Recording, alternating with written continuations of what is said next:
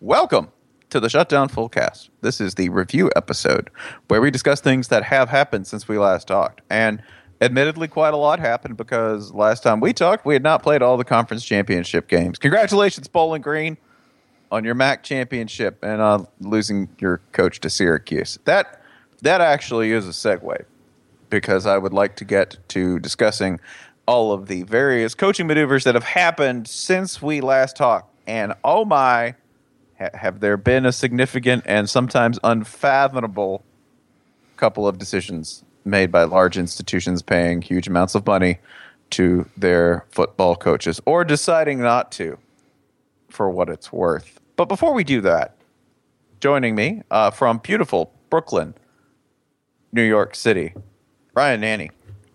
Hey, yo. How are you? I'm pretty good. Did you have a weird moment when we hit like 11:30 and we had no more football to watch Saturday? I was legitimately happy because not only did we not have no more football to watch, Dan Rubenstein and I, this season we have been filming Wake Up College Football at like 1 a.m, and we didn't have to do that. We just got to go home. We didn't even go into the city. It was beautiful, and I am so thankful. Yeah, that was a little weird. Jason Kirk joining us from Kennesaw, Georgia. Was there any melancholia, any sadness at the early night and the realization that this was the last full college football weekend of 2015 for you?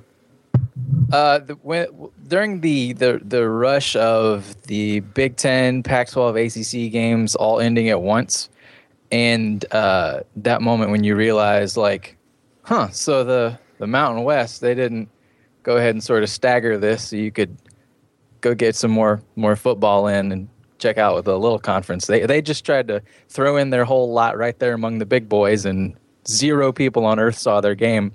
That was sort of the moment when it really struck that, like, okay, guess this is bowl season now. It's kind of there's not even a Mountain West game on. It kind of felt to me like when you plan and organize and throw a really good party, and you like make food and clean the house, and you're like, this is gonna be great. I got a great group of people coming.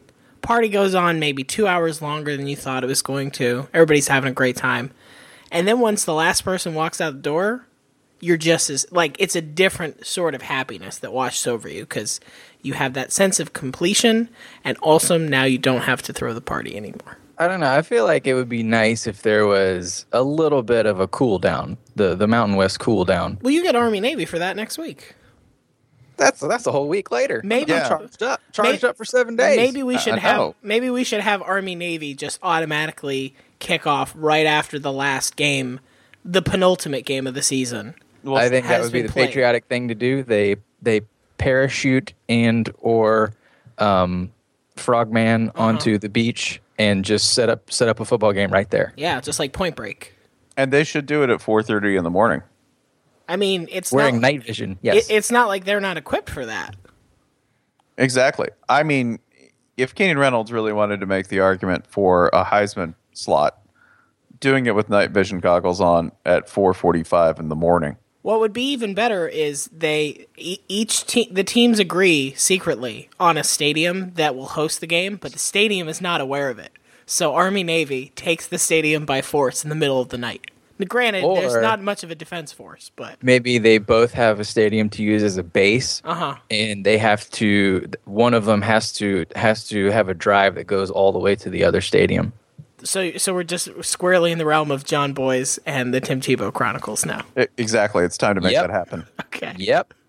Actually, what preceded the Tim Tebow Chronicles was when John basically came up with a sport that was like 10-mile football. Which we've talked about amongst ourselves trying to organize a game of. Yeah, we've long kicked around like, we were going to need a sponsorship from Bass Pro Shop for all this gear. Cabela. Ultimately, we decided that none of us were fit enough to actually play this game. None of us are fit enough to play a lot of games. Yes. I don't think any of us are fit enough to play football. Yeah. Let alone 10-mile football. Like backyard football, no less. I think that's what makes this game even more exciting is somebody's going to die. Yeah. It's very Band of Brothers. For these web hits. It's very for these Facebook video impressions. Oh, classic clickbait. I'll die in the middle of the woods, play football in a 10-mile field. Works for Vice, man. Way to go, S&B Nation. I'll be removing you from my bookmarks now. No, your subscription fee. Vote Trump. Wow.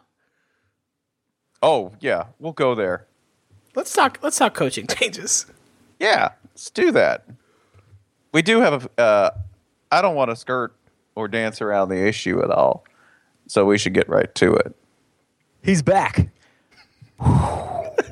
Man is back. Man, I like how Jason just leapt in with that razor straight to our throats, Ryan. No. I feel great about this. I feel wonderful. So, South Carolina did it. They did it. They fired their coach first, right? What is it? Give me the date that Steve Spurrier quit. I mean, it was early. October. I mean, they didn't. It was basically 2 months ago that he stepped down. But let's see. It was on October 12th. It looks like they had a solid month head start on most of their actual competition. Illinois was the only one that was squarely ahead of them. Illinois had a major head start, and they locked up Bill Cubitt. LSU might get the Illinois head start next year. LSU has got an excellent head start on like the 2017. I feel good about it. But yeah, they've had as of almost 2 months. Remember that weekend. Yeah, October 12th is the same weekend that Sarkisian is fired. That's right. Right, like the most chaotic weekend in the history of recent college football. Mm-hmm. And something else happened. I don't think that was when Randy Edsall got fired, but that was very close to the same time, I believe. Yeah. So they both get fired, including Randy Edsall, our glorious footnote here. So it's been almost 2 months to the day, right? It's currently December 6th. Mm-hmm. Just give it a little leeway. They've had 7 weeks to find a coach. And who Jason Kirk? Because I want to come out of your mouth, because I just want to hear what it sounds like coming out of an unbitter person's mouth. Who did they end up hiring? That's Will Muschamp. So let's see. So Spurrier left after the weekend of October 3rd. So since then, what was Auburn's record? The Muschamp being the Auburn defensive coordinator. What was Auburn's record during the time that South Carolina was scouting for a new coach? From October 12th forward? Yes. They won 3 games, and they lost 4 games. Oh, that's pretty good. What I like about that is that fits with Auburn's overall 6-6 record, and I also just now realized that Will Muschamp's first 2 initials are W and L. He's the perfect 500 coach. Oh my God. You saw the signs. Hey, did y'all know Auburn's defense gave up 34 points to Idaho? Yeah, that's it. By the way, Idaho retaining in coaching moves that we will mention for exactly 3 sentences. Both Petrinos are not on the move yet. That's right. As of this recording. They might switch places for all we know. Not until that Eagles job opens up. Chip staying for another year, according to the Eagles. I mean, they did just beat the Patriots. They did beat the Patriots, so nothing makes sense. You know who I really feel bad for in this process? I want you to think of another Auburn-affiliated, defensive-minded coach who unceremoniously was dismissed from his SEC position, went to a new team this year as a defensive coordinator, but has actually had some success resuscitating that defense. In addition, his success as a head coach at said SEC institution far beyond anything Will Muschamp achieved. Do you know who I'm talking about? Oh, no, go on. I'm talking about Gene Chizik, goddammit. She is. The Lego man himself. How many phone calls Gene Chizik get? I think he might have gotten one for that UCF job. I think he probably got a wrong number, or hey, Scott Frost put you as his letter of recommendation? Is that a thing? To be fair, on Gene Chizik's resume, I have found the next Cam Newton as a bullet point. I want that in there. Otherwise, we're not talking. Well, there is that. I mean, but he'll find you the next Treon Harris. Because you might be the next Treon Harris, listener. you might already be Treon Harris, for all we know. Go out in the backyard, put up a tire. If you hit it half the time, you're Treon Harris. Congratulations. Mm-hmm. I'm not making that up. That's his percentage. And if a neighborhood child sacks you in situations that feel embarrassing and confusing, that helps your case.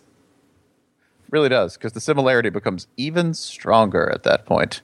So my favorite thing about the Coach Boom era for the Cox is that what our Stephen Godfrey reported is that Muschamp is he's fully aware of what you think of when you think of Will Muschamp football, the 10-6 game being the goal, and he's turned over a new leaf and he's all about offense now. And then it seems like he's getting the band back together and hiring the whole same Florida staff. Okay, I'm going to just begin listing a long series of butts, okay? I love butt lists. I love these Spencer Hall. Feel like I'm watching Stanford. Top butt lists. All these glorious butts about to give you, okay? Mm-hmm. Which is this. Yes, he's getting at least reportedly one member of his staff, okay? Back. And that would be Kurt Roper, who was the offensive coordinator in 2014. Many people might believe he was the offensive coordinator in 2013 when two Florida offensive linemen famously blocked each other during Florida's loss to Georgia Southern. Mind you, a loss that occurred without Georgia Southern doing what, Ryan Nanny? I mean, they did not do one thing in that game. Jason, you know the answer. What did they not do? Complete a pass. They did not complete a pass. It involves throwing the ball. Yeah. Yeah. They did not complete a pass, and they still beat Florida. That was not Kurt Roper's work. So by the time Kurt Roper got there, who I want to also point out, Kurt Roper is not stupid in this sense. When he came to Florida, he got himself a guaranteed contract for more than 1 year. I believe it was at least a 2-year deal with guaranteed money because he knew this was a shot in the dark at best, given the talent that he was working with. And they weren't really good. They were a pretty bad offense, given the talent he was working with. I will say this, though. It's impossible to know that Kurt Roper is totally a bad offensive coordinator at this point. He was from I believe 99 to 04, something like that, was with Ole Miss. Of course, he did have Eli Manning as a quarterback, which is kind of a nice crutch to lean on. Greatest Manning in all the world. Yes. But he has more Super Bowls than his brother. Mm-hmm. Therefore, he must be better. Yeah. Right? So, yeah, I mean, I guess the thing is, I believe that Muschamp is aware this was the thing that went wrong. I guess maybe just from a perceptions point of view, it's funny that you at least according to reports, you start going down the same route, even if you're going to have a similar staff do different stuff, or you're gonna restrict them less or whatever. I don't know. It just seems like a pretty funny start if the goal is to come across as the new Muschamp. I'll make the second mistake I made. Not the first mistake. I'll continue making the second mistake I made. I will say this. He is a very good recruiter on the defensive side of the ball, a great evaluator of talent, even though Florida did the amazing in allowing less than 140 yards of offense and losing 2 games, which has only happened twice in the past 15 years, and both of them were Will Muschamp teams. He makes history. He's a history-making kind of coach. He is a genuinely good dude for the most part. Like, people seem to really enjoy him. He treats his people well, and he works real hard. And I don't know if that's ever the compliment you want to give your coach. To say, man, he's a real hard worker. Yeah, they're coaches. They're all kind of psychotic. Like, workaholic doesn't really begin to describe it.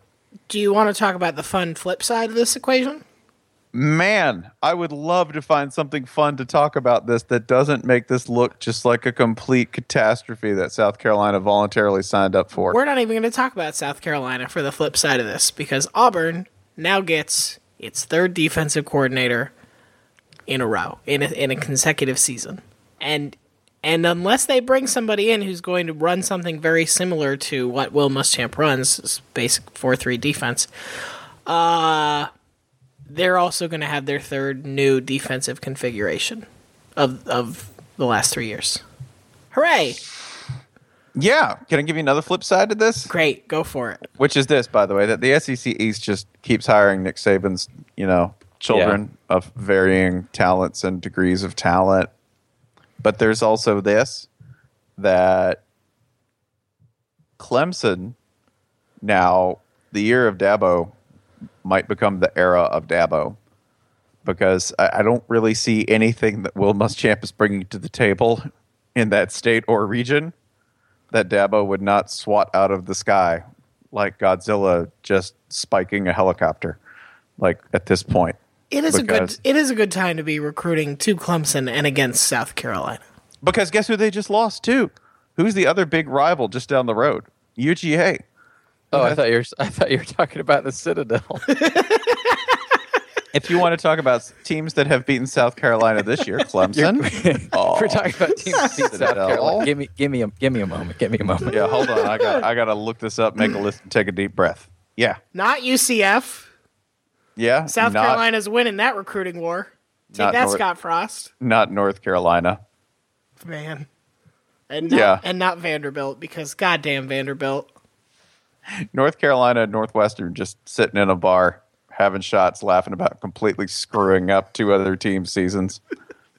Just Stanford and North Carolina sharing their miseries at the hands of two otherwise okay to bad teams. We were 9-3. You're Northwestern. Just go do whatever Northwestern grads do, which is get jobs that they weasel their way through offices for, and or, by telling everybody they went to Northwestern, it's a really good school. I said this last night. It's the crucible in which champions are forged. I mean, Northwestern is not Pac-12 champions. Northwestern is not the champion in this case. They're just the crucible. They're Pac-12 champions. Think about that. This is all Northwestern people do is they get transitive victories. That's what they have. Congratulations, Darren Ravel. You're now head of the Pac-12. Oh shit! I'll work on this brand. He's gonna hate that brand. The other thing for this, by the way, that if South Carolina had 2 months and this is the best they came up with, besides everyone saying, yeah, maybe that AD's fired. maybe it's time to get rid of Ray Tanner, because I know that's probably something that's happened in the past 24 hours now, is this. The SEC East is wide open for the taking. This is not, when you hear Will Muschamp's been hired at South Carolina, you go, oh, okay, nothing's been fixed. Nothing. Especially when you hear that Kirby Smart, who was hired at UGA and who Nick Saban is giving permission to work there for a while before he comes back and coaches the defense in the playoff. When you hear that he wanted to hire Dan Enos, the offensive coordinator in Arkansas, that was one of his first shots for hiring a staff, you're like, oh, I feel really good as a Florida fan. This is great. This is like everybody checking on a hand in poker, right? Like, check. Yeah, I'll raise. Okay, cool. I'll raise 2. Like, you think Mizzou doesn't have a chance to win next year, despite just hiring their own defensive coordinator? Oh, they're fine. Have you seen who everyone else hired? We're great. The SEC East did nothing to improve itself. So the SEC East going forward, you have Butch Jones just piling in the recruits and then punting away wins. Mm-hmm. Just zooking it. Yeah. Just zooking it left and right, man. Yeah, but with a little more fire, I think. You have Florida, Georgia, and South Carolina all playing the exact same style of football. Mm-hmm. Maybe accidentally scoring a touchdown or 2 at a time. Mm-hmm. Mizzou probably leaning that way. I mean, the guy they hired is defensive minded, so it's they're not going to be the team that really counters all that. Kentucky is bad. Vandy is the most defensive minded of the whole bunch. That's all we're going to say about Kentucky for 6 months, isn't it? Kentucky is bad. That was generous. Okay, actually. Cool. The Kentucky should be happy we remembered they're in the division. Vanderbilt is so defensive they prevent themselves from scoring. That's how much they hate offense. I would like to, as not to twist the knife too badly in South Carolina fans, but I would like to bring up one other angle. And to do that, I'm going to read from the Twitter account of Greg Byrne, the director of athletics at the University of Arizona. These are 2 consecutive tweets. Granted, they were sent 18 hours apart. Tweet 1, sent 22 hours ago as of this recording. Great news. Coach Rod AZ did not commit to the offer from South Carolina. He's an Arizona Wildcat. #bear down. Tweet 2, sent 4 hours ago. Very excited for Arizona F-Ball's return to Albuquerque to join our friends at the Gildan, New Mexico Bowl. #bear down. Not just to visit the New Mexico Bowl. No. We're checking in again on them. If we left With the last time we went to the New Mexico Bowl, brother, there was unfinished business. Return of Gildan. Oh my God. Return of Gildan t-shirts. Yeah. Oh my God. comfortable menswear. Return of Gildan. Early December.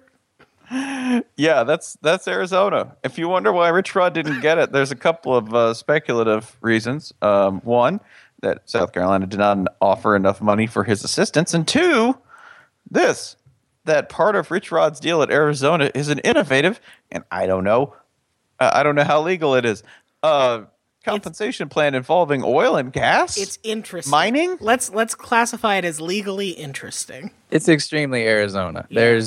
It supplements his, in case anyone doesn't know, it supplements his salary with natural resources. Mm-hmm. So Rich Rodriguez is an oil man, like his father before him. He's from West Virginia, so he's upgraded from coal to oil, basically.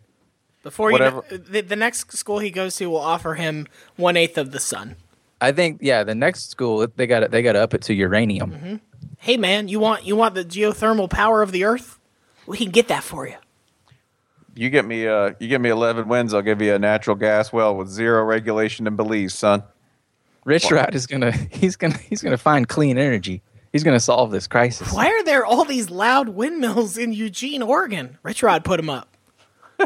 Part of his deal. He's making money off these things. Do you know there's a fusion reactor in Champaign, Urbana? No, there's not. Get away from it.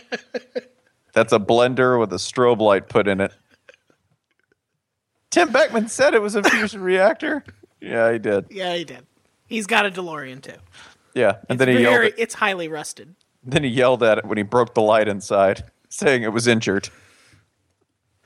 Why don't you play fusion reactor? Get on that field. Why don't you want it bad enough?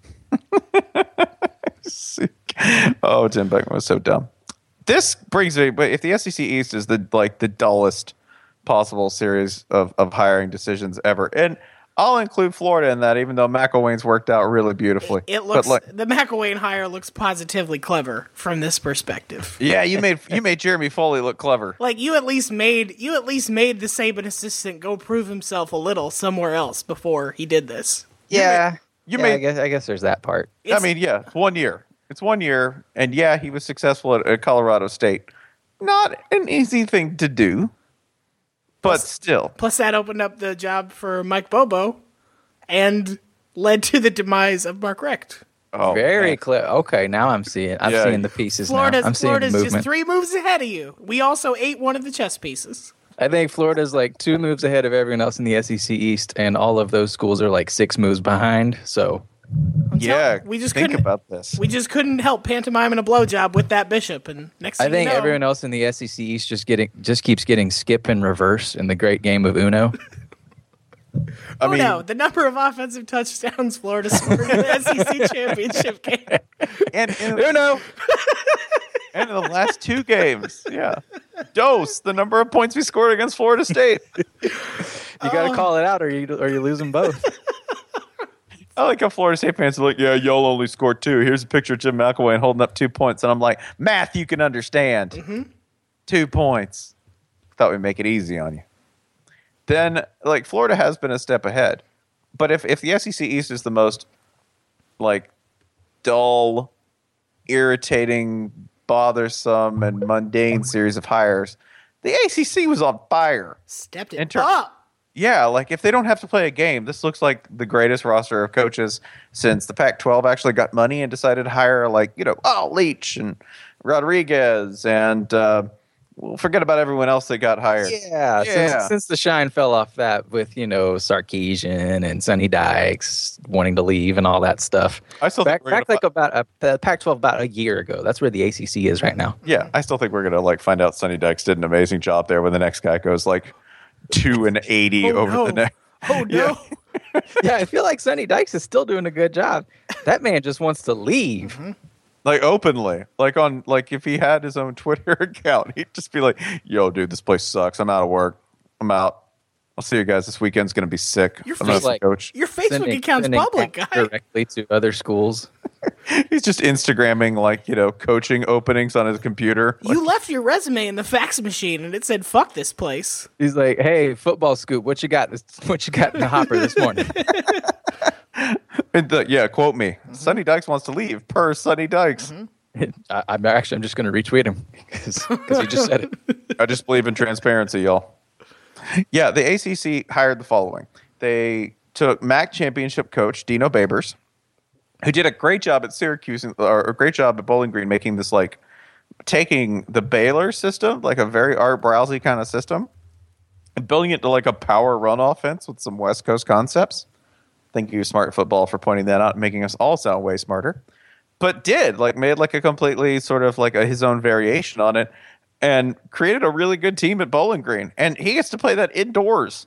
It's a great hire. Syracuse just hired an Art Briles Bear Raid style coach, and they get to play indoors where weather never has to bother them. He also gets a natural endorsement deal with upstate New York barbecue chain Dinosaur Barbecue.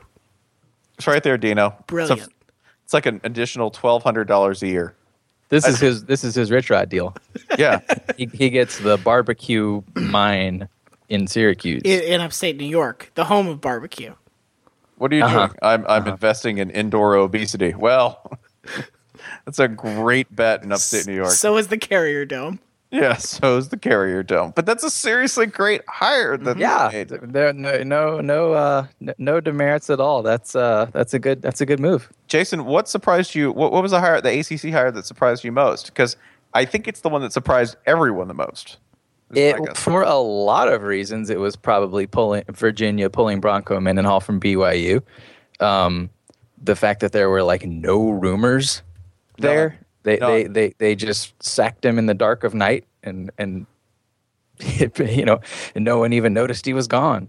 I think all the rumors were excuse me, Sonny Dykes and of course Sonny Dykes isn't every rumor, but Sonny Dykes, Dan Mullen, Greg Schiano, the same guys on everybody's list. And next thing you know, hey, they got this guy who his next bowl game he might win his 100th game. No big deal. Yeah, I mean, to put that in perspective, Dabo Swinney, who has had a hell of a run at Clemson, just won his 100th. If you want to put 100 games... Just coached his 100th game. Yeah, just coached his 100th. Hasn't won his one, pardon me. Yeah, and Bronco Mendenhall's well past that. He was about to win his 100th if he won this bowl game at BYU, which, as everyone knows, has its own unique set of restrictions, limitations, and some would say some advantages in terms of the people that they have to recruit. This was... My favorite thing I've seen was people referring this to, UVA went on a secret mission. And they pulled him. But seriously, Cloak and Dagger, no one heard this. Cloak and Dagger, two of Bronco Mendenhall's sons, by the way. Cloak, Dagger. Yeah, go ahead. We will just start listing names. Please pick the ones that are actually Bronco Mendenhall's names. The names of his children. Yeah. Yeah. Okay, so Cloak. Dagger. Duvet. Breaker. Mm-hmm. Plate. Yep. Raiden. Cutter. Joint. Qatar. And Breaker. The real answers are Raider, Breaker, and Cutter. Those are Bronco Mendenhall's sons. Are those all horse terms? Are they? Wow. I don't know what, God. I feel like Cutter is. I really don't want, I mean, Breaker seems right. I really don't want to get horse Twitter involved in this. No, I don't want to get horse people Horse Twitter's fucking crazy. They're bonkers. They're insane. You want nothing to do with them. I mean, if you're going to Virginia, you got to know some stuff about horses. First of all, they're mascot. Secondly, they're all really rich. Are you saying Bronco will appear in the first game at UVA riding the horse out himself? I think he might have to give the funny hat mascot a lift. I like that.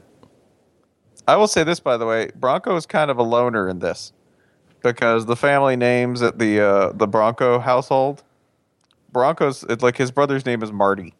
It's not like, for instance, there is a quarterback for Baylor. He's not really a quarterback; he's a wide receiver, but he was their fourth string quarterback who ended up playing against Texas, whose name is Lynx Hawthorne.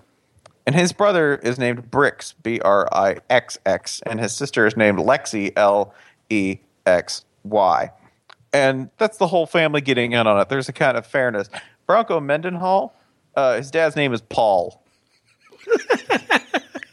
His brother's name is Marty. So I guess everyone else is like 5'6", 5'7", came out of the womb at like 7 pounds, right? Dad, how'd you come up with my name? Well, O.J. Simpson drove by. And we were just inspired. And we just got it. Yeah, like it was like, oh, this is Paul, this is Marty, this is Janine, this is Susan, and this is Bronco. Bronco, an especially good name because it has nothing you can shorten it to. You can't be just like, oh, you can just call me Bronc. No, it's all ridiculous. Yeah, I can't even bro. Bro. Bro. Just call me Ronco. I'm Ron Popeil.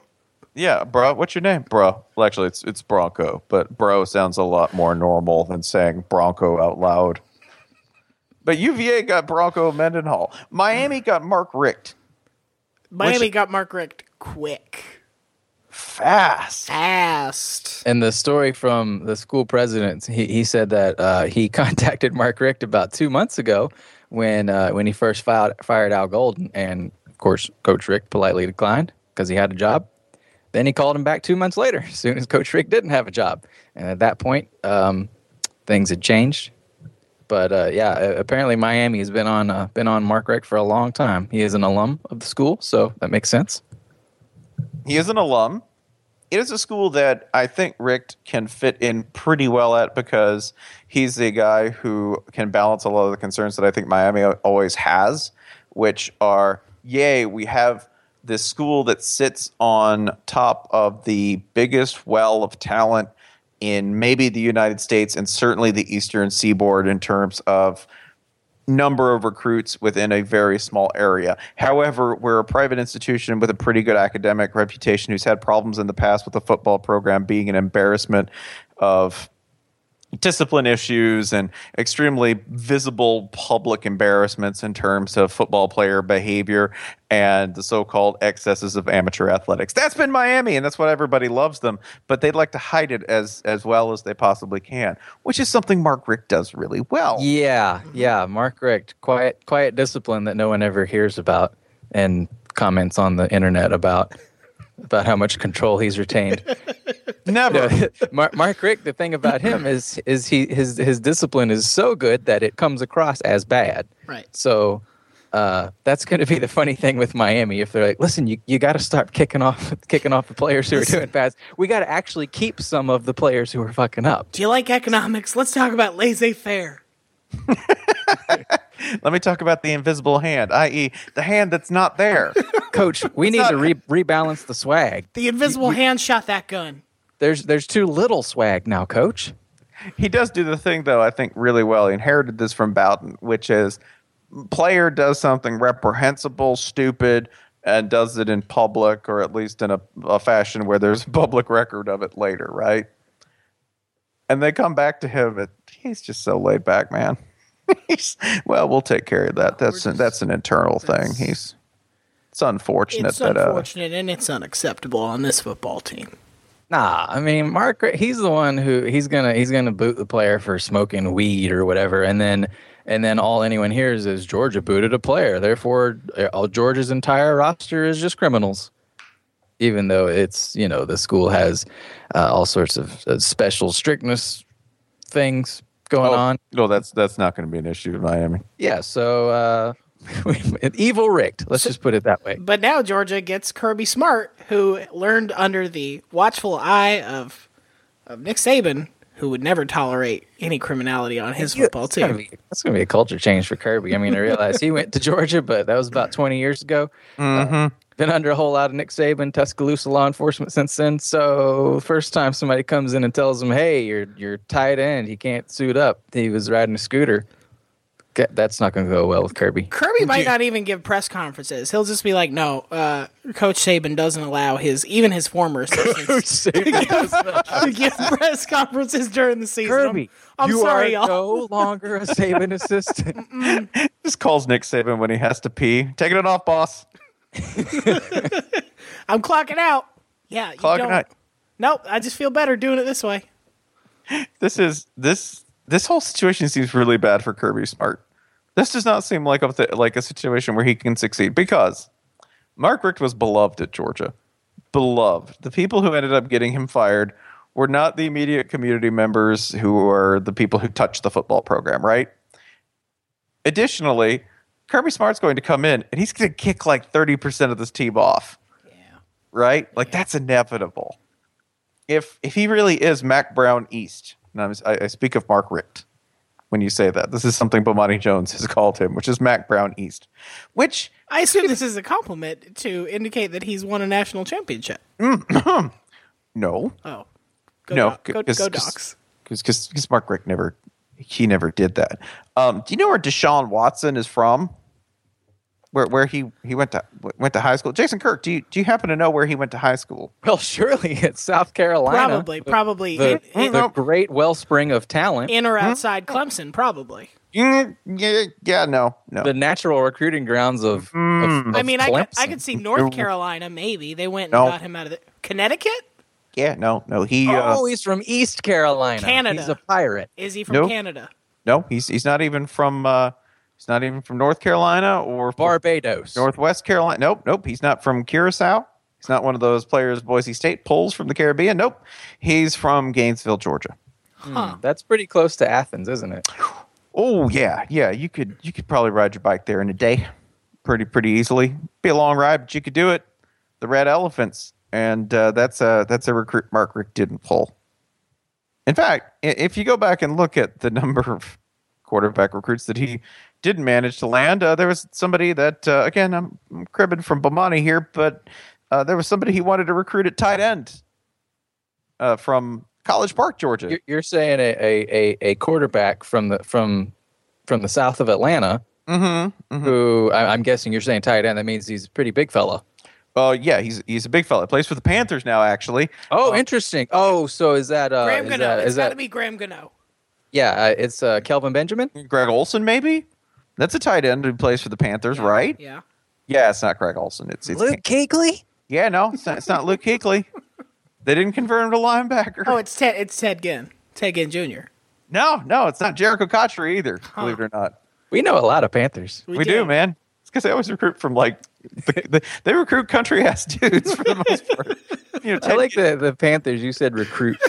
For whatever reason, everyone just feels okay with the Panthers. Like we could just think of them as doing things that are familiar to us. Listen, if they open a day school, hey man, I'll let the Panthers into the ACC. Hey man, if Ron Rivera opens a satellite camp, Panthers played a hell of a non-conference schedule this season. You got to give them all the credit in the world for that. They're saying they ain't playing nobody, but hell, they just locked up their conference. Probably still lose to Ole Miss. Granted, it's the SEC East. It is. Probably still lose to Ole Miss. Oh man. Oh, but yeah, that was Cam Newton, and Mark Richt didn't pull him either. And this happens to every coach. But when you look at that, it gets to be a sort of painful list, especially when you consider the people who are playing quarterback for Georgia at the moment. You kind of get an idea of why Richt got run the hell out. And Kirby Smart has to go into that, throw a bunch of people off the team, which he inevitably will do, find an offensive coordinator, which for Saban disciples has been kind of an issue, build a staff, mend all of those fences, and in addition to that, keep perfect hair. He's got to keep perfect hair, and he's got to deal with all the stuff that, Mark Richt didn't want changed or couldn't change. And above all that, he's got to win at least 10 games a year. Yeah, 9 to 10 games a year, because that's the ceiling right now, right? I mean, 9 to 10. That'll get you fired in, 6 years? Now, let us remember who Alabama, sad to see Kirby Smart, longtime defensive coordinator, go. Where on earth will they go to find a replacement? Where will they find someone familiar with the Nick Saban system? Oh, gosh. A young coach on the rise. Just lost their job, real intense, right? Already worked in the state of Alabama. Knows the area. Yeah. Recent championship experience. Yeah. Oh, maybe Jeremy Pruitt. Oh, damn. Oh, interesting. Huh. I know. Got the Saban sleeper cell. Activate the Jeremy Pruitt. The dark mark pulsing on his hand. The little Debbie logo. This is definitely like the early Harry Potter movies where you're like, that guy's definitely the villain. They're not even hiding it very well. Yeah, like, oh look, the master of dark arts, our dark arts teacher for the semester, Jeremy Pruitt. Kirby, how come nobody can see your forehead? There's not like a snake there controlling you? No. I just love these bangs. Just love them. Definitely not being controlled by the Dark Lord from afar. He does kind of have funny hair. Yeah, what's the first joke, by the way, when you hear Kirby Smart and when he does something stupid next year when they lose a game? This is another reason why I don't think he's going to be successful at Georgia. More like Kirby, dumb. Kirby stupid. dumb. More like Kirby. Unintelligent. Kirby blew it like the Nintendo character. Oh. More like Bruno. That one's going to be all over the AJC Feinbaum. They love that video game. Oh, man. The AGC message boards are going to be filled. Dog Vent's going to be like, more like Kirby dumb. Dog Vent. It's going to be all about Super Smash Brothers jokes, man. Exactly. I bet a lot of them. This is how racist they are. We could have got Link. We could have got Solid Snake, y'all. I knew we shouldn't have hired one of them Pankos. He's soft. He's soft. He has no original ideas. He just swallows other people's concepts. You can't trust him. He's always changing. He's always. Is he really so super a Smash brother? Is he? I don't even think he's a brother. Who are his parents? Show me the birth certificate. Wow. Yeah. Man, we nailed it all. Cloudland ain't even in America. Got Kirby truthers out here in the dog vent. I mean, calling into 790 The Zone, talking about Kirby wasn't born in America. Come on. I think he's Japanese. What do they know about football? Yeah, Let's get Mike Bell on this. All I'm saying is nobody's ever seen Kirby's dick. It's quite true. It's because Saban kept it. That's how he keeps him loyal. He's got a jar. He's got a jar. That's why Will Muschamp's so mad. He's never got it back. Just want my dick back. Give me my neck back, Nick. We didn't even talk about like Virginia Tech. Virginia Tech got Justin Fuente, and maybe one of the slickest coaching maneuvers of the year. They get Justin Fuente from Memphis in a relatively frictionless negotiation. They bring him up. They introduce him to Bud Foster, according to a report from the AP, as a surprise. Bud Foster didn't even know who he was meeting with, and after 3 hours, Bud walks out of there like, hell yeah, I'll be his defensive coordinator. We're not changing a thing. Hokie high. It's amazing. It's perfect. It's not only the transition and the fact that this is a coach who has shown very clear success at 2 different stops, but also, I mean, the personality-wise seems like a great fit. He's not a flashy dude. His media presence, it just seems like a great fit for Blacksburg. Justin Fuente is a good fit because he's one of those coaches that you're like, wait, what does he look like? I have no idea what he looks like. He kind of looks like Les Miles, slightly younger Les Miles. Slightly younger, slightly like a little taller, a little leaner Les Miles, not quite so offensive lineman-y. The ACC did so well this coaching hiring season that even ACC survivors, stay strong, Maryland made a pretty decent hire in getting DJ Durkin. Yeah, It's not like a great. Whoa! They interviewed Mike Loxley. Okay, they interviewed him. Well, if you believe the word on the street, they interviewed everybody. Fair, but I don't know. It was. That to me. That is along the lines of the junior Saban thing in the SEC East. You hired the guy who works for all the schools that are already better than you. What's that going to change? Let me ask you this, Jason. Did they get better this offseason? As in, did they replace Randy Edsel? Yes. Yes. Okay, so there you success. go. C plus. So they didn't accidentally rehire Randy Edsel. Consider how bad it could have been. They didn't hire Mike Loxley. They didn't hire Butch Davis.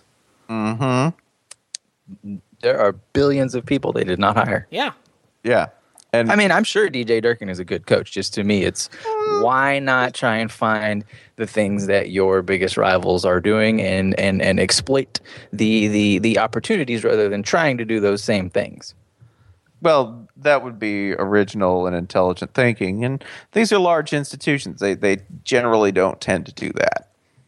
They really don't. That's why the SEC East, look at it this way. The SEC East has all the money in the world to hire coaches. They really do. They're as moneyed as anyone in college football. And that's why they're probably going to make the worst decisions.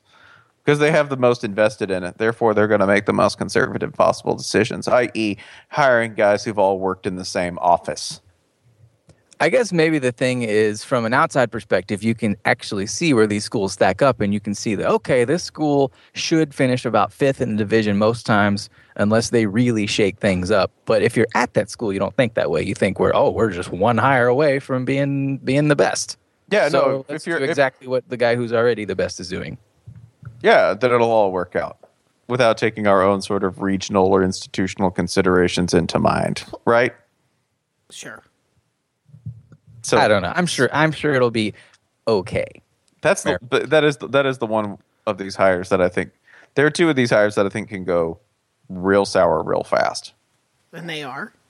One of them's Miami, and that's, by the way, that's just because as good a coach as I think Rick is, I just think Miami is inherently volatile. I just think it's an unstable place where they've been unhappy for a while. And if they stay unhappy, then that momentum just carries over onto Rick. And what if Rick is fatigued from the long 30-year run that he's had in coaching and then just starting right up at a new place with absolutely no pause or break? That could go badly. I don't want to say that it will. I just want people to acknowledge that that's a real live possibility here. Well, and the thing about when you hire a new coach, you sort of assume that all the things you didn't like about the previous the previous coaches' teams, those will all go away.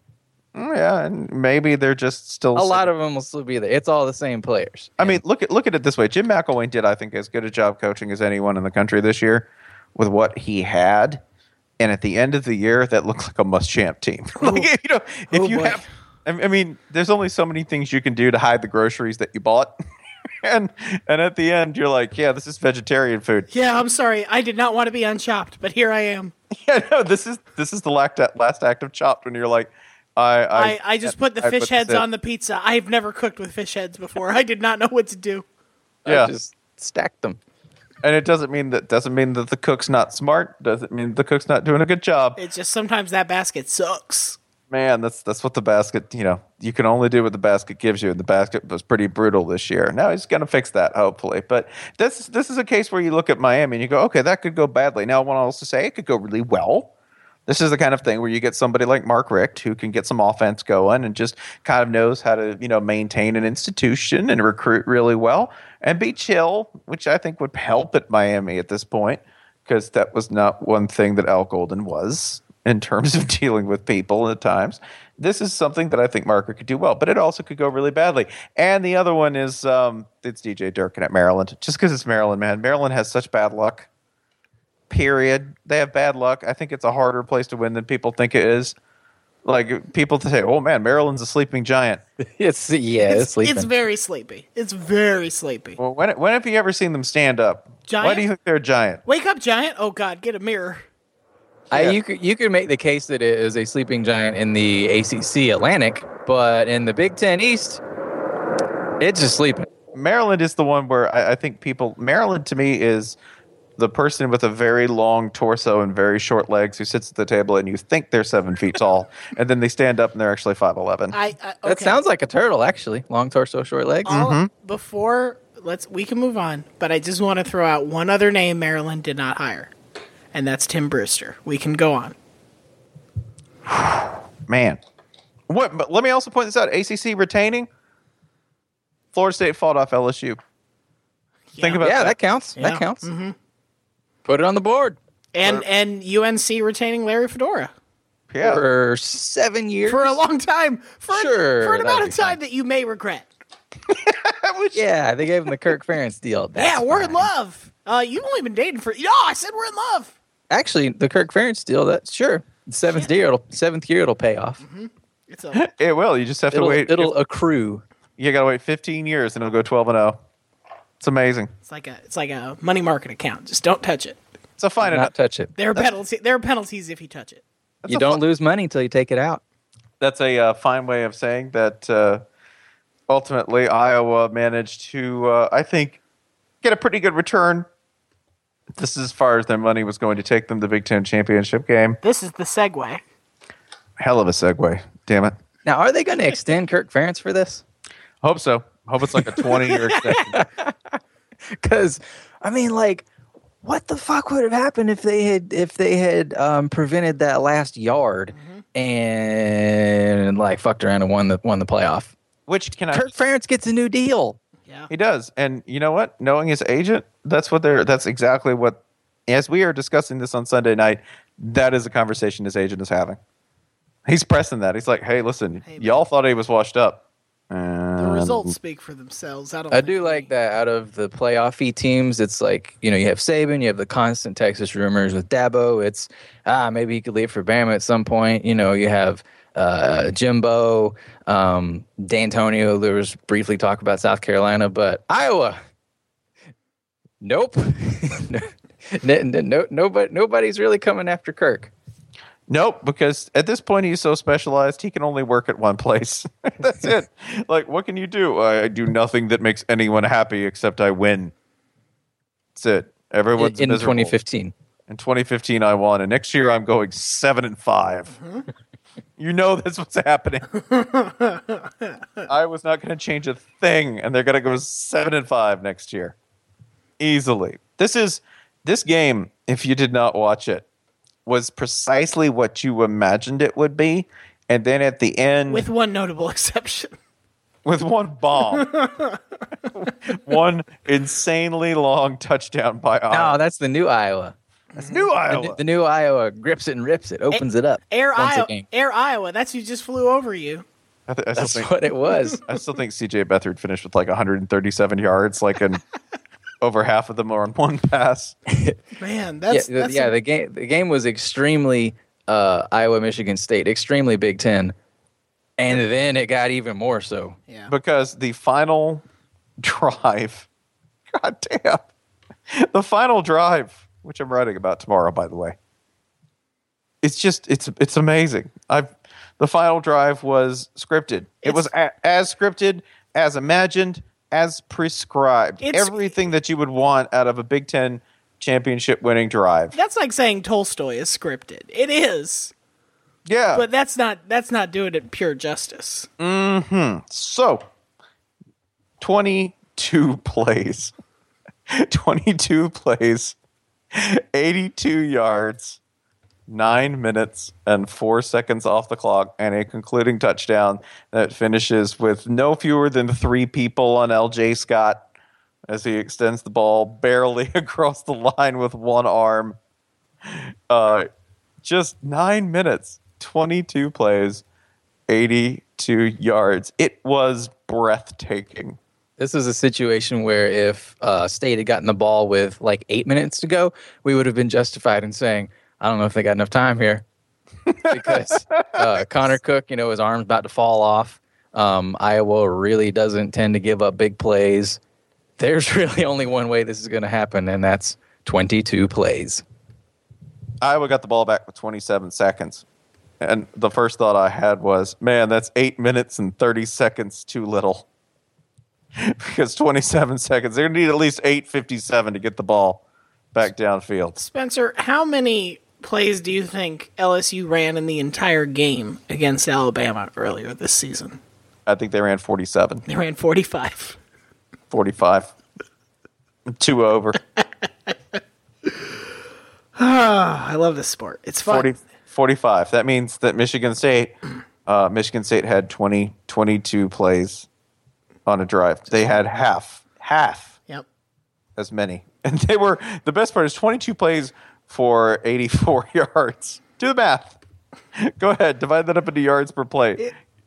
Efficiency is a very outdated concept. It's probably about the same yards per play as what LSU mustered. They just happen to be chained together. Listen, a handcrafted canoe is not the most efficient way to build a boat, but it's beautiful, and it ruins your hands.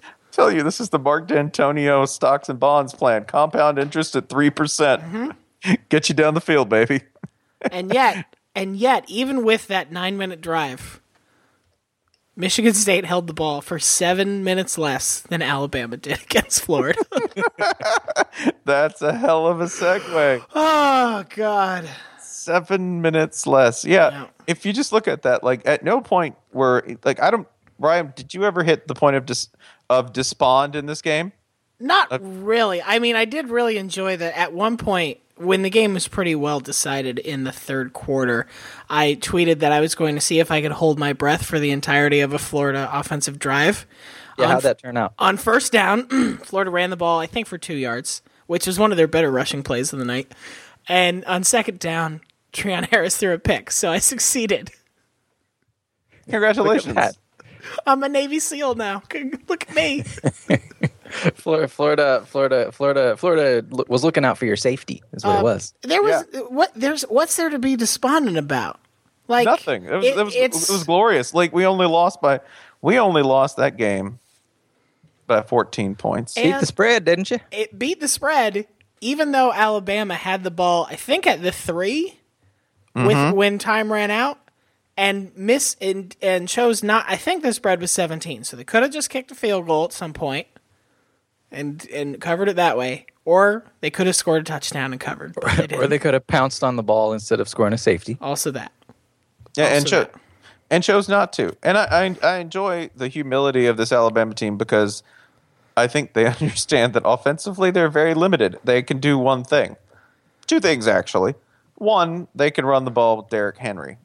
And they did that a lot. Oh, yeah. They did that a lot. And I will say this.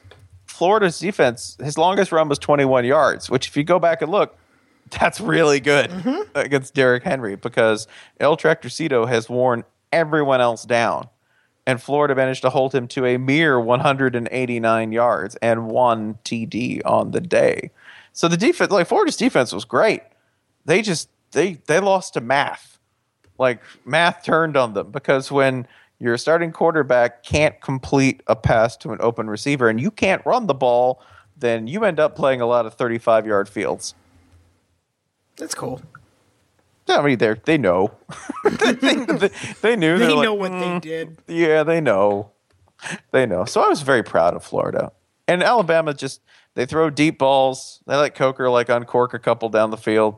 And then they just hand it to Derrick Henry. It's the most predictable, boring, clockwork football you've ever seen, and they do it real well. Kudos to them. SEC champions. I am excited to see the team how NFL scouts deal with Derrick Henry, who's very talented, but has now run the ball 339 times through 13 games. Melvin Gordon through 14 games last year, 343 carries.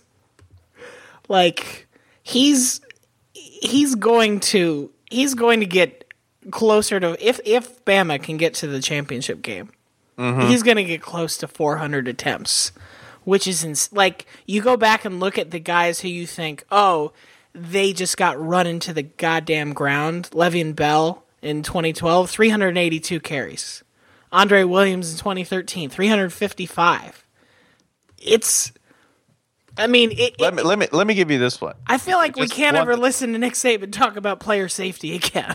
Let me just give you this one, which, by the way, it's not like he didn't have a backup who can't do work. Kenyon Drake sitting right there. Yep. There's 2 other 4 or 5 stars on the bench. Yeah, I feel like Alabama's pretty much was just going for a Heisman here. Because before, they had started to do more of the running back by committee thing, and now it's just, let's get some trophies. Yeah, now, how many attempts he's going to finish with over 400? Jamal Anderson, in the season that got Atlanta to the Super Bowl in 1998. In a 16-plus game season. In a 16-plus game season. maybe the case study for what people call the overuse of running backs, right? Mm-hmm. Had 410 carries. Good God. Yeah.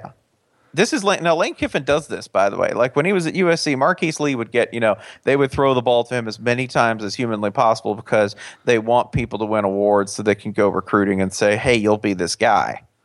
And that's clearly what they're doing with Derrick Henry here, right? Mm-hmm. This is for the award. This is for Henry. This is for draft stock. And this is for future recruiting more than anything else. But 410 carries, that's Jamal Anderson. That's something Derrick Henry could easily eclipse in the playoff. Well, what's so confusing about it is in this game, and Jason's absolutely right about what Bama was doing here, so maybe it won't be the case in the playoffs and they'll mix it up a little more. But Florida throws that stupid, goofy, kind of awesome touchdown to score to get to 15. And then Derrick Henry gets the last 8 touches for Bama. Yeah. Like, why? Yeah, it was pointless. The game was in hand, and Florida was not moving the ball at all, and you've got him out there taking useless touches. And if Derrick Henry had gotten hurt on one of those touches, oh my Lord. Yeah. It would have been fun.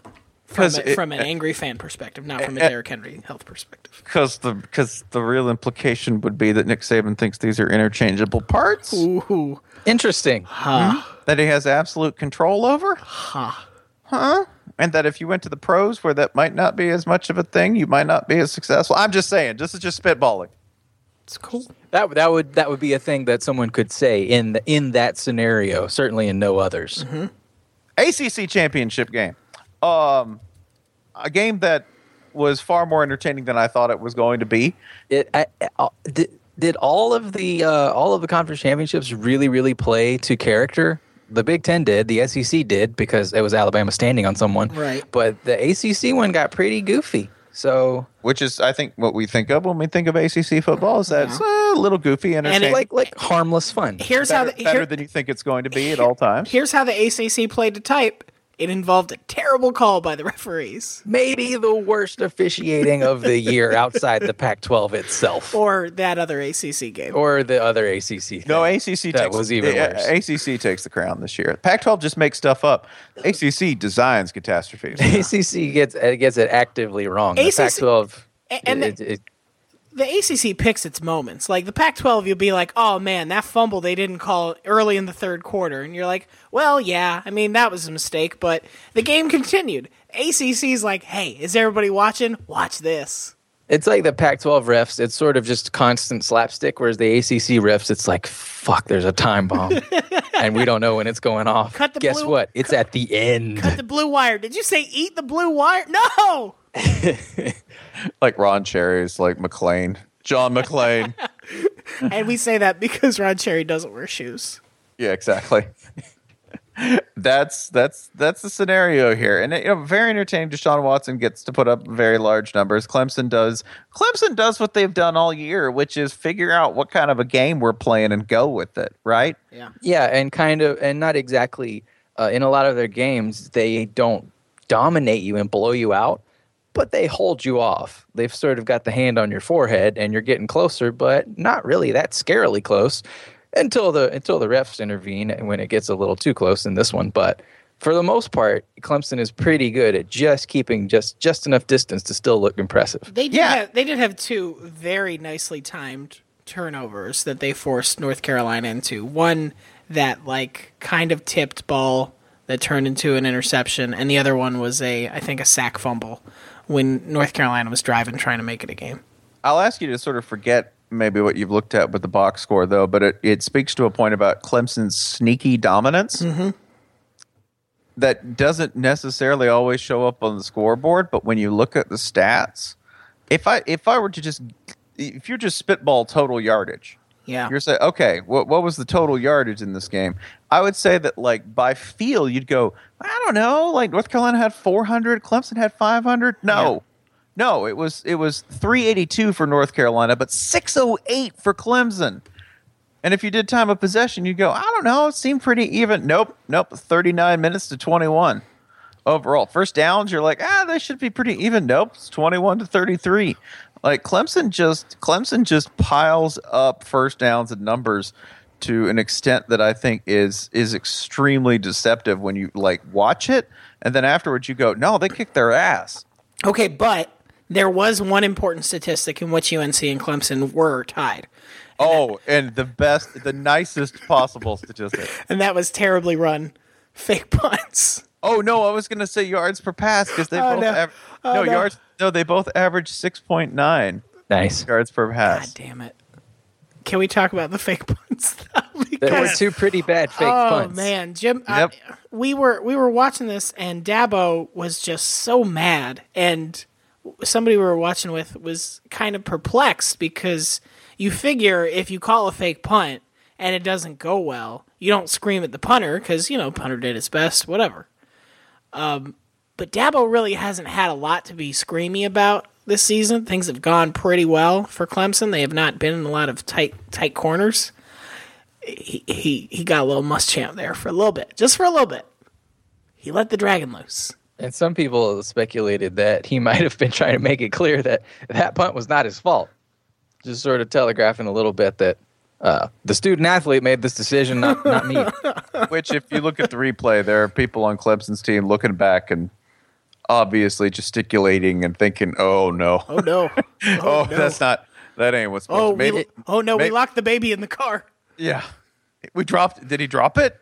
Did it go over his head? What happened? Oh, no. Like they're clearly befuddled mid-play, except for the punter boldly charging forward into three tacklers. Charge of the light brigade. He was going where the spirit led him. That's all I saw. It was kind of Holy Ghost was leading the way, and then led him into some tribulations. Holy Ghost isn't much of a blocker. led him into a trinity of tacklers. Led him astray. Yeah. But kind of an awesome play, like a really admirable failure. I got this. Yeah, I'm sorry, Deshaun Watson, Heisman Trophy potential finalist. Sit your ass down. Yeah, sit your ass down. Punter got this. He might have thought it was 4th and 1.5. I'd be so proud of that. Like 10 years later, like you're applying. You're finishing up your MBA program. Like, what did you learn from this program? You're like, well, one time I decided to run a fake punt. It's like, you're that guy. Yeah, you're me. that guy. And I decided this punt should not be a punt at all. I disrupted In the fact, game. it should be something more. Disrupt. And I'm not sorry. The other, but that was, I think, thoroughly entertaining. Pretty much verified everything we thought. This is a series of games that verified exactly what we thought, including Stanford. Stanford just goes out there and just, puts its full body weight and horrible smell and pressure and strength all sort of directly on the windpipe of USC. As Christian McCaffrey just scoots all around and has USC coaches cussing and screaming and right next to the press box. I guess in the NFL stadium they have the coaches boxes right next to the press boxes. So you had USC beat writers they're just constantly screaming and cussing. That's my favorite part of this, by the way. That Stanford exerts such pressure on an opponent that the defensive staff is like, crap, shit. What do you do with that? I mean, in fairness, They're so fucking huge. Christian McCaffrey only finished 30 yards or so short of matching South Carolina's offensive output. If you do not know Christian McCaffrey's line for this game, we will recite it as if it were poetry. It's going to take a minute. It's going to take a minute because this is a damn resume. First of all, I will start with his most unlikely stat that he was a 100% passer of the night. He went 1 for 1 with 11 yards and 1 TD as a passer for a QBR of 100. Thank you, ESPN. That was our two-star receiver Kevin Hogan. 2-star receiver and quarterback Kevin Hogan. McCaffrey also had 32 carries, which is more than I thought he had. 32 carries for 207 yards and a TD.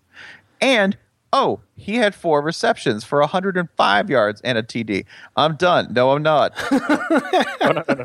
No, because Christian McCaffrey also had 2 punt returns. They were, this is a little more mediocre. He had 2 of them for 29 yards with a long of 31. So one of them he went backwards. And I'm done. Wait, no, I'm not. You're not done. No, I'm not done. Christian McCaffrey's never done because he also returned 5 kicks for 120 yards with a long of 31. Christian McCaffrey did everything for Stanford against USC, and that's why they won 41-22. And I will also state Christian McCaffrey probably deserves at least partial credit for getting the entire USC defensive staff fired today. It's pretty fun. Hey, Spencer. Hey. Well, what, buddy? You have a Heisman vote. I do. Wow, we're getting real. Yeah. You got to tip us off here. You know they don't listen to this program. You can say on here which way you're leaning. Mm-hmm. I could. Oh, he's so moral. He's so fucking smug and moral. How about a clue? He plays football. All right, so Florida's out. Yep. Florida offensive players are out. Sorry, guys. Definitely. I could play 21 questions and I'll just lie. I would like to give USC some credit, Cody Kessler in particular, for throwing one touchdown against Stanford. It's something, Cody. One cool thing about USC is they have Juju Smith-Schuster, the former, just call him Juju. Yeah. Who, he's just a mean asshole. He is. Like, and I mean that in a great way because he's an incredible athlete, but like he just goes around seeking people to stiff arm and shove their face into the ground. Like, I don't really think I've never seen such a bully of a wide receiver. It's fun. I guess outside of like Steve Smith himself. I was going to say, who retired this year? Steve Smith. Oh, wow. Who's going to come up? Juju Smith-Schuster. This is the like passing of the torch for like badass, stiff-arming, brawling wide receivers who use football as an excuse to just punch people in the balls. And then you burn defensive get backs with the torch. You burn the defensive back with the torch and you call him a bitch. On every play. He's just a dick. Like I really think he would rather stiff arm you than even score a touchdown. Yeah. Yeah, his run blocking. You ever seen him run block? Oh.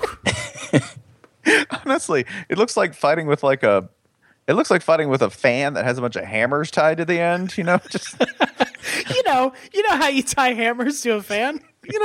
I do it all the time. You know how you get drunk and break into Lowe's in the middle of the night? It makes the breeze heavier. Man, it gets that breeze kicking your ass like Juju Smith-Schuster would. Really whipping.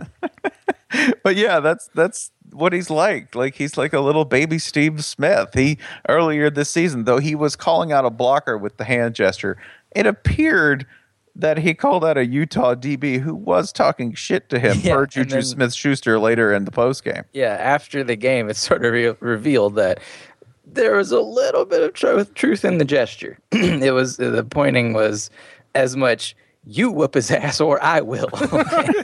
And if Juju's on the field, it will eventually be him whooping your ass. Yeah. Which he did. He stiff-armed him out of bounds. And then in this game, there were two Juju stiff arms in this game. There was one where he mashes the dude's face, then he goes back for more, plants his head on the ground, and then as he's stepping out of bounds, gives him another love tap on the head. It was 3 stiff arms on one dude in one play. Just what a brute. Unfortunately for USC, stiff arms worth 0 points. They're worth 0 points. It's unfair. They really should have gotten like at least 4 points for that. They still would have lost badly, but I would have given them 4 points for that. That's cool. Oh, yeah. Remember USC hired their interim coach who just lost to Stanford again. I hope you don't lose the bowl game. To be fair, Steve Sarkisian lost that one. He lost the first one. This one's on Clay Helton. So they split it up, which is what a responsible coaching staff does. That way they can't find you liable because it's nobody's 51% fault. I got one more game to mention on this extremely long edition of the Shutdown Fullcast. Thank you for making it this far. This is evil. If you're listening this far, you're a bad person, so I'm not afraid of what we're about to talk about. So bad, but man, Jason Kirk is on this podcast. I would be just a negligent, uncharitable human if I did not mention Baylor, Texas, which Texas won 23-17 to become bowl eligible at 5-7. Almost, if they'd had better grades. They'd have been bowl eligible. Better grades. If Texas had done its homework and had... Actually, I wonder if Charlie kicking all those players off hurt the APR enough to keep them out of a bowl. I bet it did. Because that really comes into play here. Yep, Baylor down to its 4th string quarterback due to an injury to Chris Johnson. The aforementioned Lynx Hawthorne. The aforementioned Lynx Hawthorne, who... And then after for the first half trying to run kind of the normal offense, and realizing this shit is not working. They were down 20-0, and then they just start running the Wildcat, the wing tee, throwing screens every now and then. We'll get Corey Coleman the ball in space. That's always a good idea no matter what decade it is. But just adapting on the fly. This game was so fun, so good. I seriously am going to watch this whole game again. I'm not even kidding. This is my favorite game of the year. Just watching a brilliant coaching staff, a brilliant team, possibly the country's best offense. Just see what happens if they don't have a quarterback. It was like just one of the stupid scenarios you make up. What would happen if Superman had to fight Batman, but there were 10 Batmans? It was like that kind of thing. Yeah, but what if you had feet for hands and hands for feet? What if Texas got to fight Superman and Superman didn't have a quarterback? And by the end, Baylor had sort of demonstrated for Texas the offense that Texas should already be running. Yeah, it turns out Texas nearly chokes on its own vomit. This was the duck-sized horse game. Yes. Oh God, the horse is running right at us. Yeah, Art Briles got one giant duck as a quarterback, and had no hands. And let's just see. And here's the just most jacked up thing about it. Baylor almost won. They almost pulled this Baylor at the very end, they tried to throw a Hail Mary. It Not was with so the bad that the announcer said, while it was in the air, it looks like a punt. It's so they took out Lynx Hawthorne and put in a ice cold running back off the bench as their second string emergency quarterback. So they're sixth string quarterback just because he could throw the fucking ball farther, and it almost gets to the end zone. This game was amazing. This Baylor's going to finish 9-3, and that is with finishing the year on their fourth string quarterback who had not played quarterback since high school. Baylor's 2 last games of the year might be the 2 weirdest. That might be the weirdest way to end the season, between playing in a absolute monsoon on the road against TCU. A 38-degree monsoon. If you've only seen the last 2 Baylor games, you think this is just the worst offensive team in the world. No. They've been cursed. They've fallen into some sort of weird alternate realm. Some of the whoever's writing their comic book is just getting way too creative and needs to go back to the source material soon. Still scored more points the last 2 weeks than Florida did. Yep. Easily. Yeah. I hate you so much, Ryan.